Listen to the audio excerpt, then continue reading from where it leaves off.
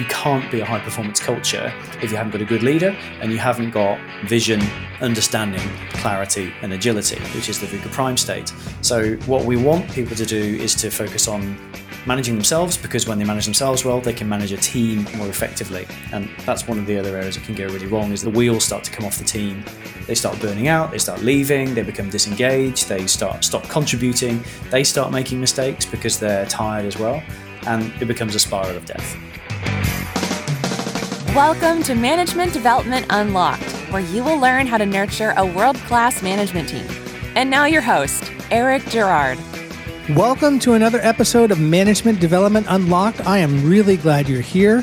While you still have your device in your hand, I'd like to ask three favors. Number one, please subscribe to the show. Two, please share the show with just one other person. And three, go to GerardTrainingSolutions.com and download my free ebook on becoming a manager. Today, I have Jimmy Burroughes with me. Jimmy, welcome to the show. Who are you and what do you do? Thanks, Eric. Thanks for the invitation. Who am I? That's a really complicated question to answer. I'll try and give a short answer. I essentially am a consultant and leadership executive advisor who works with organizations to help them build high-performance cultures. We do that through what I would call the human side of development, and predominantly it boils down to three things, which is helping leaders to build trust, connection, and clarity of purpose with their teams. So that's my job. Who am I really? I am a nomadic globetrotter who has spent the last 40-something years on a journey of exploration. I'm a learner, I'm a reader, I'm a scuba diver, I'm a runner, I'm an adventurer, and I am genuinely filled with the joy of life that happens when you learn a new thing and you grow and develop as a person. That is what drives me. And so I'm lucky enough to have found a career that allows me to do that. And I'm happily based out of a home base in Mexico, but I've been to now 69 countries. I'm trying to get number 70. I've been trying for a while, but you'll find when you get to 69 countries that the easy ones have been done and it's the harder ones that you've got left to do. So the goal is to get to number 70 at some point in the near future. So that's a little bit about me anyway. Well, that is quite a background, and I noticed you left out your military experience. So there's a whole story there, I'm sure. More adventures, yep. Yeah. As you and I have discussed, and as my listeners know, I am a scuba instructor and am striving toward becoming a master scuba diver trainer. Mm-hmm. And my 10-year goal is to be teaching scuba someplace tropical. Ideally, to get that done by 2030. I'm a little flexible on the date. But let's take a detour and talk about scuba for just a sec. Where's my favorite topic. Yeah. So where's your favorite dive site? Favorite dive site? That's such a difficult question because there's different sites for different things. I can give you a top couple. So I have a really great memory of diving the Yongala, which is a wreck in Australia, just in the Great Barrier Reef. It's one of the places you go and do your deep dive certification. And so you're sort of sitting at 37, 40 meters, something like that. And the reason I always go back to that one is there is a giant grouper which swims around and it's tame and people can interact with it. But there's also quite a proliferation of sea snakes. And I have this great memory of sitting on my knees at the bottom of the ocean. I was a reasonably inexperienced diver back in the day, and a sea snake swimming up through the BCD, the inflatable jacket that people wear underwater, swimming up through the bottom and popping out the top of the jacket and sort of swimming across the mask of one of my fellow divers. And I've never seen such a big set of eyes in my life. So that will always be one of my defining memories. The Blue Hole in Belize is another one I absolutely love. Got myself into a little bit of trouble where we arrived before sunrise, started diving with our marker buoy, and the captain of the boat that arrived after us was chumming the water for his guests, and there was a blue shark feeding frenzy as we tried to get back onto our boat. That was fun. And then probably the other one that I really define as a memory is diving in Indonesia, just because the diving, the quality of the water, the colors are absolutely incredible. But if you're looking for a place to go diving in the Caribbean, I would recommend Honduras. The waters of Utila and the surrounding waters of Roatan are absolutely incredible. And I did my instructors in Utila, and I highly recommend it. Which dive shop in Utila? UDC. run by a fantastic friend and mentor, a guy called Josiah Mackin. And it's an excellent learning center, training center for DMs, instructors, and MSDTs and beyond. I'm hoping to go and dive to my goal last year, and hopefully this year, if I can get it to work, is to go to 100 meters, dive to 100 meters. Wow.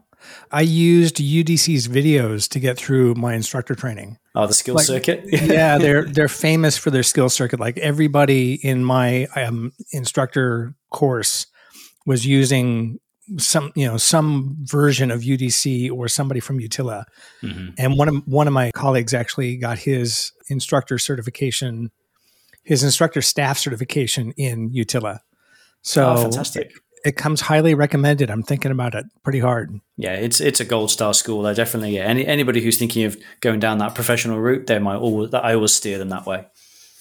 Awesome. Well, it's always fun to talk scuba, but this is not this is not a scuba show, so we better get back on track.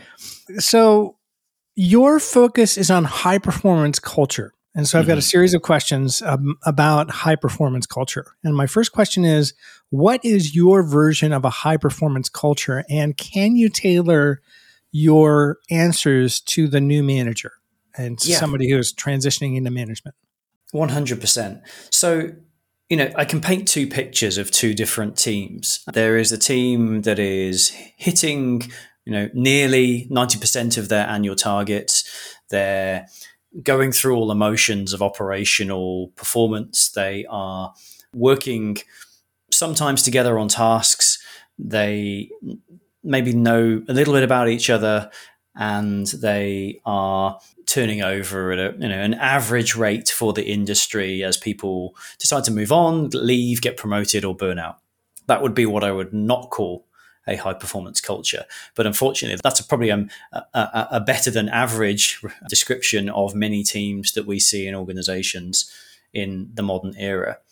If I then talk about what I would define as more of a high performance culture, and particularly with those new leaders in mind, it's a team where people are excited to come to work, and they're excited to come to work because they know exactly what they're going to do that day in terms of why they're doing what they're doing, how they're going to achieve what they're doing, and they know that they've got some support around them should they struggle or stumble, that is going to pick them up, dust them off, and mentor or coach them back to achieving the great results that they want to. They may still only be hitting 90% of targets, but they're doing it filled with joy. They're doing it without having to watch their backs. They're doing it without being worried. And they are focused on the joy of what they do through their own passion, but also building their networks, connecting with people, widening their field, becoming broader, more experienced people, growing and learning through the business. And turnover tends to be lower in these organizations because people actually like working there.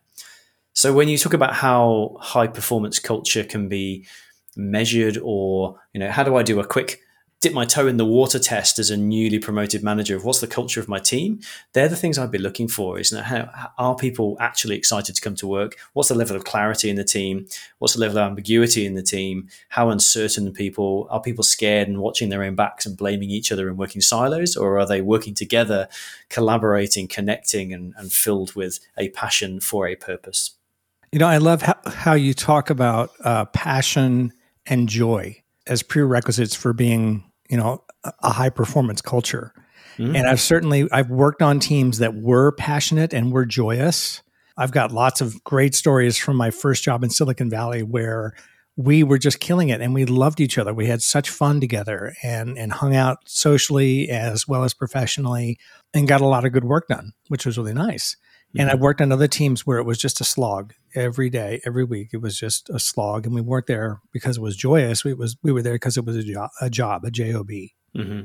I think you're completely right. And just while you were talking, I quickly came up with a framework in my head, which is the passion and performance matrix. And imagine these two axes on a graph with a window shape in the middle, and there must be some sort of framework that we could annotate the different teams that we all work in, whether they're high passion, high performance, high passion, low performance, low passion, high performance, and low passion, low performance, and see which team we fit into and understand why. I'm probably going to jot that down somewhere. Oh, you should definitely write that down. But since you came up with it on my show, I get 10%. Oh, okay, cool. I'll promise to send the royalties in your direction. Beautiful. Okay. Oh man. Speaking of royalties, I wrote a book for teens. Mm-hmm. And as an experiment, I wrote this book and put it on Amazon, self-published it through Amazon and all of that. And it didn't sell very well. And my last royalty check, I think, was 23 cents. So if I get more than 23 cents from you, I will be happy. Yeah, it's amazing what you can earn in passive income, isn't it? Or not, as the case may be. Yeah. Well, continuing on our thread about high-performance culture, why do leaders often get it wrong? That's a great question. And, if we think about the new leader who is stepping into maybe their first leadership role, or stepping into, maybe they've had one go at it, but they move across to another organization or team. Often what the challenge can be is letting go of being the high-performing individual, or the high-performing individual contributor, as they're known in some organizations. So you may have been the best sales guy or girl, you may have been the best marketer, the best finance accountant, whatever it was. But when you move into a leadership role, at that level of leadership, when we're talking sort of frontline leader, your job becomes almost a halfway house. It's almost easier for senior leaders, because they move very swiftly from being responsible for the work, for being responsible for the people who are responsible for the work. But when you're in that kind of new manager role, it tends to be you've got to do some of the tasks, but you've also got to lead the people who do some of the tasks. And that can be a real murky space to try and navigate. And often what happens is, because people believe that they were promoted because of their technical skills, they feel the necessity to continue showing those technical skills, but they've also got new responsibilities. So what ends up happening is they just get burned out. They are overcommitted to delivery, and they're also trying to commit to learning a new skill of leadership, which is essentially a whole new vocation. And they become stretched thin. And then they might end up in a situation where they don't do either particularly well. There's that old analogy of chase two rabbits, catch no rabbits. They're trying to spin too many plates. So that's one of the first things that happens. Second one that happens, that we see that leaders often get wrong, is they aren't particularly clear on the purpose of their job. So they start meddling, and they start playing in other people's playgrounds. So for an example, again, when we talk about the junior leader, the purpose of the leader's role is to suddenly become an interface between more senior leadership and their team. So they're almost like an information conduit that is translating strategy, translating initiatives into a form that their team can implement and operationalize. And then they're taking the feedback in terms of results or KPIs or comments or emails, and they're taking those back to their manager. And often what can happen is that new managers either side with the leadership team and they go, well, you guys need to all do this, or you team, you all need to be doing this now because my boss says so and we have to get that done. So they go downward looking, or they become the opposite, which is they become, well, I have to protect my team at all costs from the leadership. So my job is to block everything and to make sure that we're just, if I'm hearing grumbles from my team, my job is to take those up and to make sure that my team's voice is heard. And the reality is it's both. Your job is to take information and help interpret, but your job is also to take information and help interpret in a bilateral direction. And I think that can often be something that less experienced leaders struggle with because they're not sure on the purpose of their role. That's very insightful. And for some reason, as you were talking, my favorite HBR article, Who's Got the Monkey, popped into my head. Mm-hmm. And the whole idea of degrees of freedom or degrees of autonomy that you can give folks, and also just kind of being clear on whose problem this thing really is. Mm-hmm. and making sure that we're clear, hey, this is your issue. I'm not going to rescue you, versus, okay, it's time for me to step in as the manager. I think there's one other thing that I'd probably add. It just came up while I was thinking and I was listening to you. The other common challenge that leaders can have is they they're very insular. So part of your job as a leader is to influence and be a networker and to be out there talking to people and growing relationships and building networks. Whether that's building a network that you can bring new talent into your team, whether it's building a network to get stuff done in the organization, or whether it's building a network to allow your team to develop and grow through the organization by creating opportunities for them elsewhere. And new leaders, again, one of the mistakes they can make is they just become very fixated on their little island, their little team, their tribe, and they forget that part of the job is to go out there and build more relationships and spend actually probably, I would say, more than 50% of your time focused on building and maintaining and growing relationships, because that creates opportunities for your team to do their best work. Yeah, excellent. Well, continuing on the whole idea of high performance culture and why leaders often get it wrong is, what's the consequence if a leader gets the whole concept of high performance culture wrong? They take the wrong action, they push too hard or not hard enough. For example, what happens? One of three things normally, and they kind of stack up in terms of importance in my mind. If they first of all get it wrong, there's an impact on them as an individual. So making bad choices. I mean, leadership is about making decisions and making good decisions, ideally. So if you start making poor decisions, the consequence of getting that wrong on you is that your leadership brand starts to become impacted. If you start to feel that leadership brand being impacted by the way others are treating you, others are interacting with you, that can also lead to an erosion of your own self-confidence. So you may suddenly start to feel, am I up to this? Am I failing? Am I messing this up? Now, I think of a leader I was talking to last week who is a little bit more senior, and she's taken over a team about 9 months ago and has started to get some feedback that her leadership brand is not perfect and she's making some mistakes. And her initial response was, oh my God, I'm failing. I should just quit. And actually, that's the moment to double down and start listening and learning and to take on some leadership development support from people like me or you who actually help people. But that's the first level of consequence, I would say, is that you start to erode your own brand and you start to undermine your own confidence.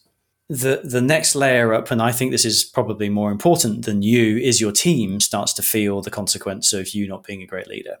So when you start to make poor decisions, when you start getting this wrong, you're going to start creating extra work. You start creating what we call vulnerability, uncertainty, concern, and anxiety. So it's what we call the VUCA minus state for your team. And when you start creating those things, of course, performance is going to drop. You can't be a high performance culture if you haven't got a good leader and you haven't got vision, understanding, clarity, and agility, which is the VUCA prime state. So what we want people to do is to focus on managing themselves, because when they manage themselves well, they can manage a team more effectively. And that's one of the other areas it can go really wrong, is the wheels start to come off the team.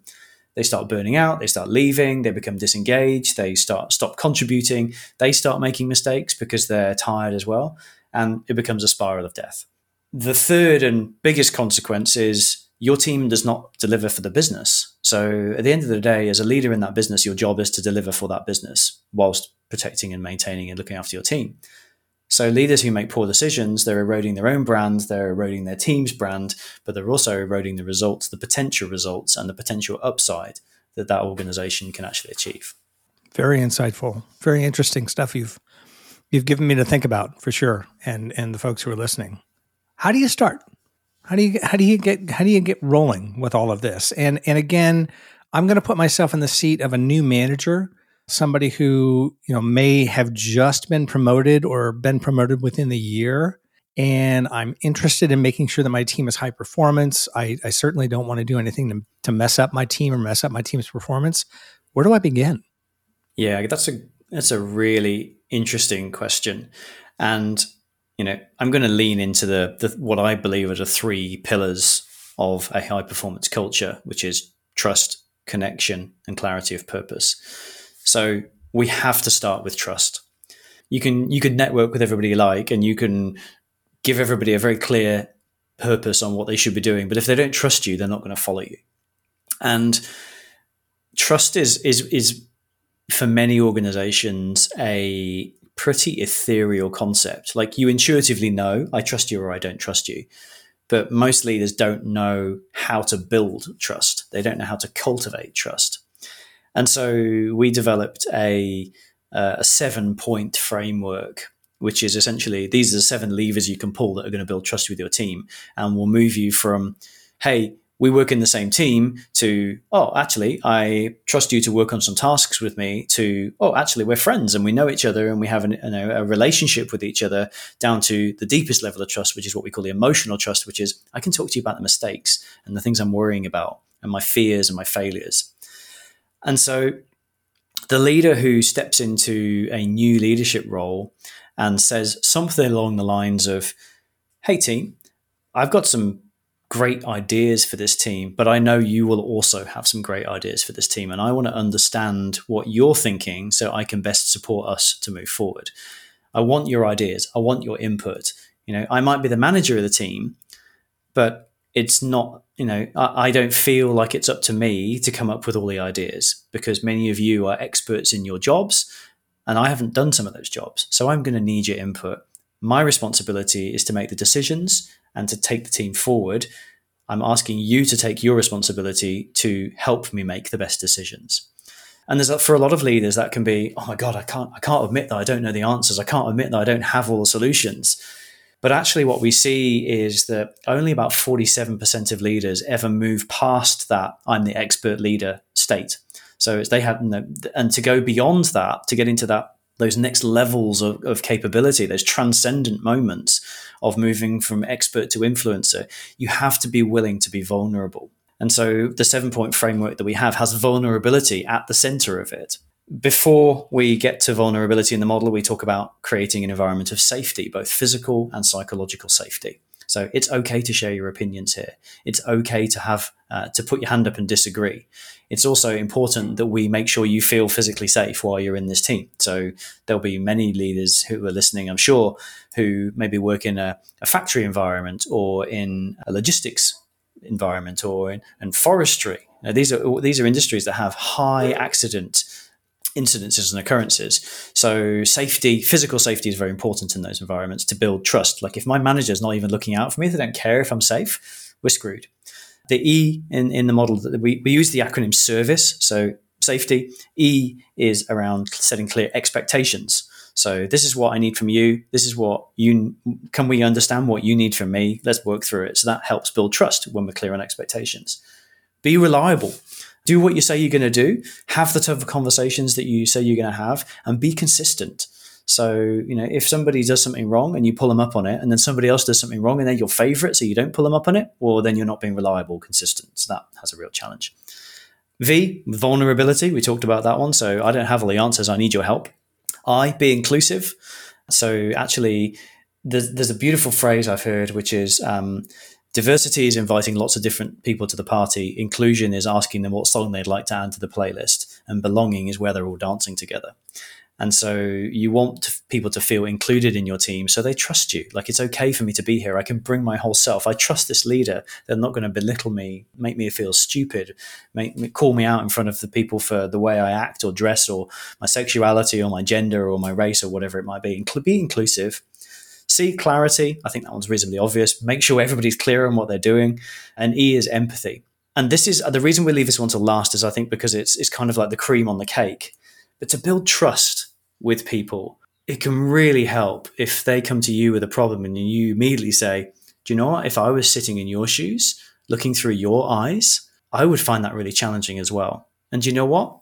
I don't have the answers immediately, but I think that working together, we might have the answers that we can come up with. And that person is immediately going to go, oh my gosh, this person wants to get in next to me, alongside me, and we're going to solve this problem together. I trust this person a little bit more than I did previously. And it's those, we call them consistent trust building steps. You have to be of service all the time as a leader. It's not about, I'll do it today and that's enough. It's about, you've got to live and breathe those values of service in order to create trust. And that's where you start. I love that. That's a great acronym. And I love your emphasis on empathy. It's something that I personally write and speak a lot about.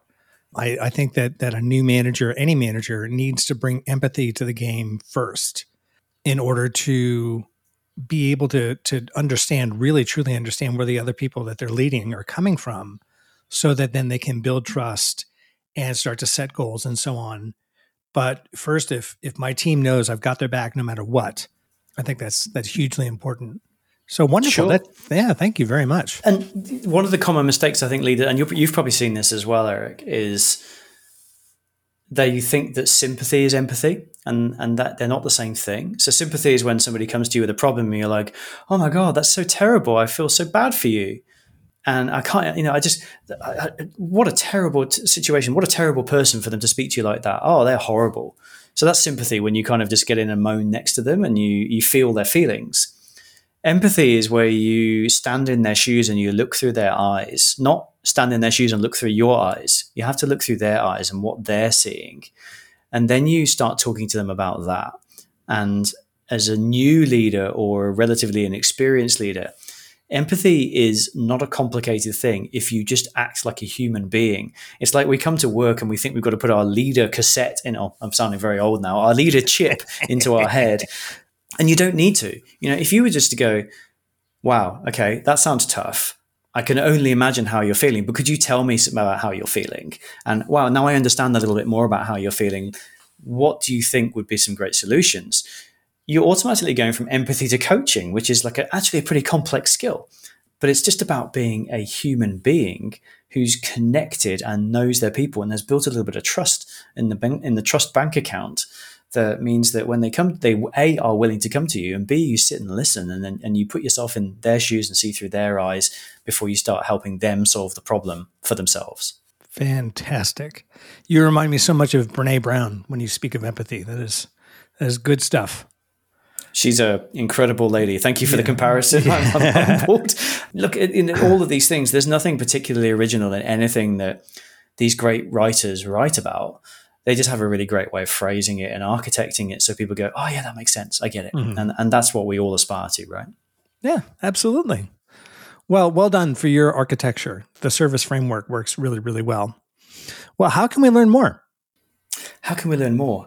I guess there's a couple of ways. If people are interested in learning a little bit more about what we do, we've got a really cool website, jimmyburroughes.com. Burrows is Burroughes, a little bit complicated to spell, and I'm sure it'll be in the show notes somewhere. Also, extremely active on LinkedIn, both posting and commenting. So Jimmy Burroughes there, and Instagram, Jimmy B Leadership. If anybody's interested in going a little bit deeper and they want to learn more, we do actually have a book coming out pretty soon and a podcast being released reasonably soon too, both in the next 6 weeks. So I will provide links for how people can listen to that podcast. And also we're offering the first chapter of the book that we're sharing, which is all around essentially a really practical playbook for leaders to be able to build a high-performance culture. And we're offering that up for people to download for free. Fantastic. That is all good stuff. Good stuff. Outstanding. Thank you, Jimmy. Well, I have a few lightning round questions for you. This is the part of the show where folks get a chance to learn a little bit more about you. Nothing too personal, nothing embarrassing. The first question is, if you could interview anyone, if you could sit in my chair and interview anyone, who would it be and why? Oh, that's a great question. I think I thought about this when you kind of primed me earlier. There's two people I would want to contrast in an interview. So, like, am I allowed a panel interview? I'd love to invite Barack Obama and Winston Churchill to be on a stage together, because they're two leaders from two different points in history who've both had to overcome immense challenges in their own contexts. First Black president of the United States. What an incredible achievement. And he's an incredible man, very articulate, very smart. Winston Churchill, English aristocrat, led the UK through World War II. Both iconic leaders of their generation, but I would love to pick their brains on their views and visions of leadership in contrast to each other and see where the common ground was versus where the divergence of opinion was. I think that would be a really interesting conversation over dinner somewhere.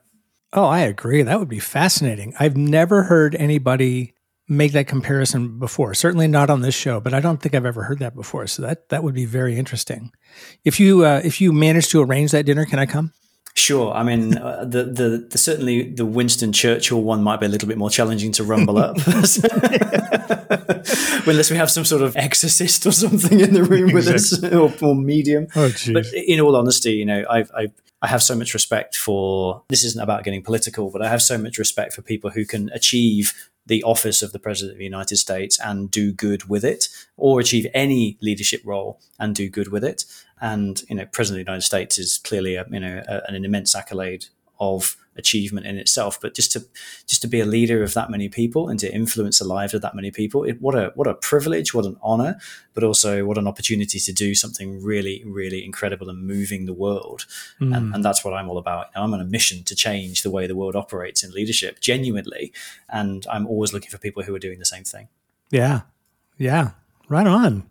My next question is, what's your favorite vacation spot and why? And you may have already touched on this one. Yeah. So I can never answer with one. It's the way my brain works. I have the luxury and the absolute privilege to live in Los Cabos in Mexico. So it's the place where most Americans save to come on holiday for their 1 week of vacation. I get 52 weeks a year here, which is truly a blessing. 360 days of sunshine, living by the beach. And when I grew up as a kid, I grew up as far away as you can get from the beach in the UK. So I always dreamed of being able to walk out onto the sand every morning. And I do. I literally walk my dog on the beach every morning. The place I want to go, my dream vacation spot, is a little island in Indonesia called Raja Ampat, which is like the next scuba diving mecca. So that is high on my list to visit, Raja Ampat. Ooh. I could see us traveling together to scuba spots. I think we're going to be nerding out on gas mixes and leadership stuff. It's going to be exactly. We're going to be sitting on a boat, comparing regulators and talking about gas mixes, and then also talking about Brene Brown and Winston Churchill. And for sure. All right. Well, last question for you: what brings you the most joy in your life? What brings me the most joy in my life? I'm going to say two things again. Number one, I spent many, many, many years of my life feeling a sense of imposter syndrome. Am I good enough? Am I going to get found out? Is somebody going to suddenly call me out on this? And I realized about a year and a half, 2 years ago, that I was enough and I did have value to offer. And my secret sauce, my magic that I bring to the world is magic because it's mine. And so I think the most joy I got in life from a personal perspective was accepting myself for who I am, and just kind of accepting that some people aren't going to like that, but actually I'm a pretty cool person if I think about it logically. And I've got lots of pieces of evidence that prove that, and very few pieces of evidence that prove I'm a failure and a nerd and not up to the job. So I think anybody who else is looking for joy, it starts inside first. The other piece of joy that I have is my family, my partner, my dog. She's the most supportive, incredible woman who is my biggest cheerleader, my toughest coach, my harshest critic, and absolutely, I couldn't do what I do without her and her support. And obviously, having a puppy around is super fun. So I think it's those two things. It's really accepting myself and aligning that with an incredible partner who's a force of nature. Oh, I completely agree. My wife, Erin, is fantastic and gives me a lot of leash. And sometimes that is... Is that to hang yourself with? Well, I was just going to say, sometimes she'll say, okay, run, go with it. And then I have to come back with her with the results. And it's like, well, it wasn't what we were hoping for. Yeah. And then she's very analytical and, okay, what are we going to do about it? And I really appreciate her. I would not be in this position without Erin. So yeah, can totally relate to having a good partner. And then the imposter syndrome thing, holy cow. I worked at Apple for 3 years. So I was in Cupertino, in headquarters, working for the biggest company in the world at the time. And, just around every corner was somebody who was exponentially smarter than me and just a better human being than me. And that took a long time to get over. It's hard when you work in a place like that because everybody is so smart. Mm-hmm. Yeah. And we could have another whole conversation on this, but the short version is nobody is better at being you than you. And so as long as you just own being you, you're the world's number one expert in that. And the value you bring is you being you. And so I could talk for hours on imposter syndrome. I'm fascinated by the topic and I consult on it a lot. It's one of the key contributors to burnout. But I think when we go into an office or an environment where people are exponentially smarter than us, that makes us feel less. But actually, they're also wrangling with things and they're still trying to adult. They're still trying to work it out as well. It's just that they're being them and you need to start focusing on being you. Reminds me of something that a shoe salesman told me in San Francisco's financial district when I first started working. So I was fresh out of college in 1992 and bought my first pair of good work shoes. Mm-hmm. And I was agonizing over the style and the fit and all of that. And this very wise man told me, don't worry so much about your shoes. Make sure you get something that's comfortable and fits you, because everybody else is too busy worrying about their shoes to look at your shoes. Mm-hmm. So, just relax and you do you, and you'll be fine, sort of a thing. I love that. that. That's so great. Yeah, I would love to catch up with that guy, because he was just full of very practical wisdom. And, I showed up, I was 22, so I was obviously very young, and he was probably in his, I'm going to say he was in his early 50s, but he just had wisdom and shared it with me while he was selling me shoes or shirts or whatever. And it's interesting who will touch your life. Having those what I would call the informal mentoring moments from the shoe salesman, the hot dog cart guy, the whoever, and they stick with you, right, for life. I love that. Yeah, they do. Well, Jimmy, thank you so much. I really enjoyed chatting with you. I love that we have so much in common. How can people find you? Let's just reinforce that. Sure. JimmyBurroughes.com website, Jimmy Burroughes on LinkedIn, or Jimmy B Leadership on Instagram. All right. Well, thanks for listening. Please subscribe, comment, share, and connect with me on LinkedIn. We'll catch you on the next one. Bye-bye. Thank you for listening to this episode of Management Development Unlocked. Want more? Get a ton of insider tips and tools at GerardTrainingsolutions.com.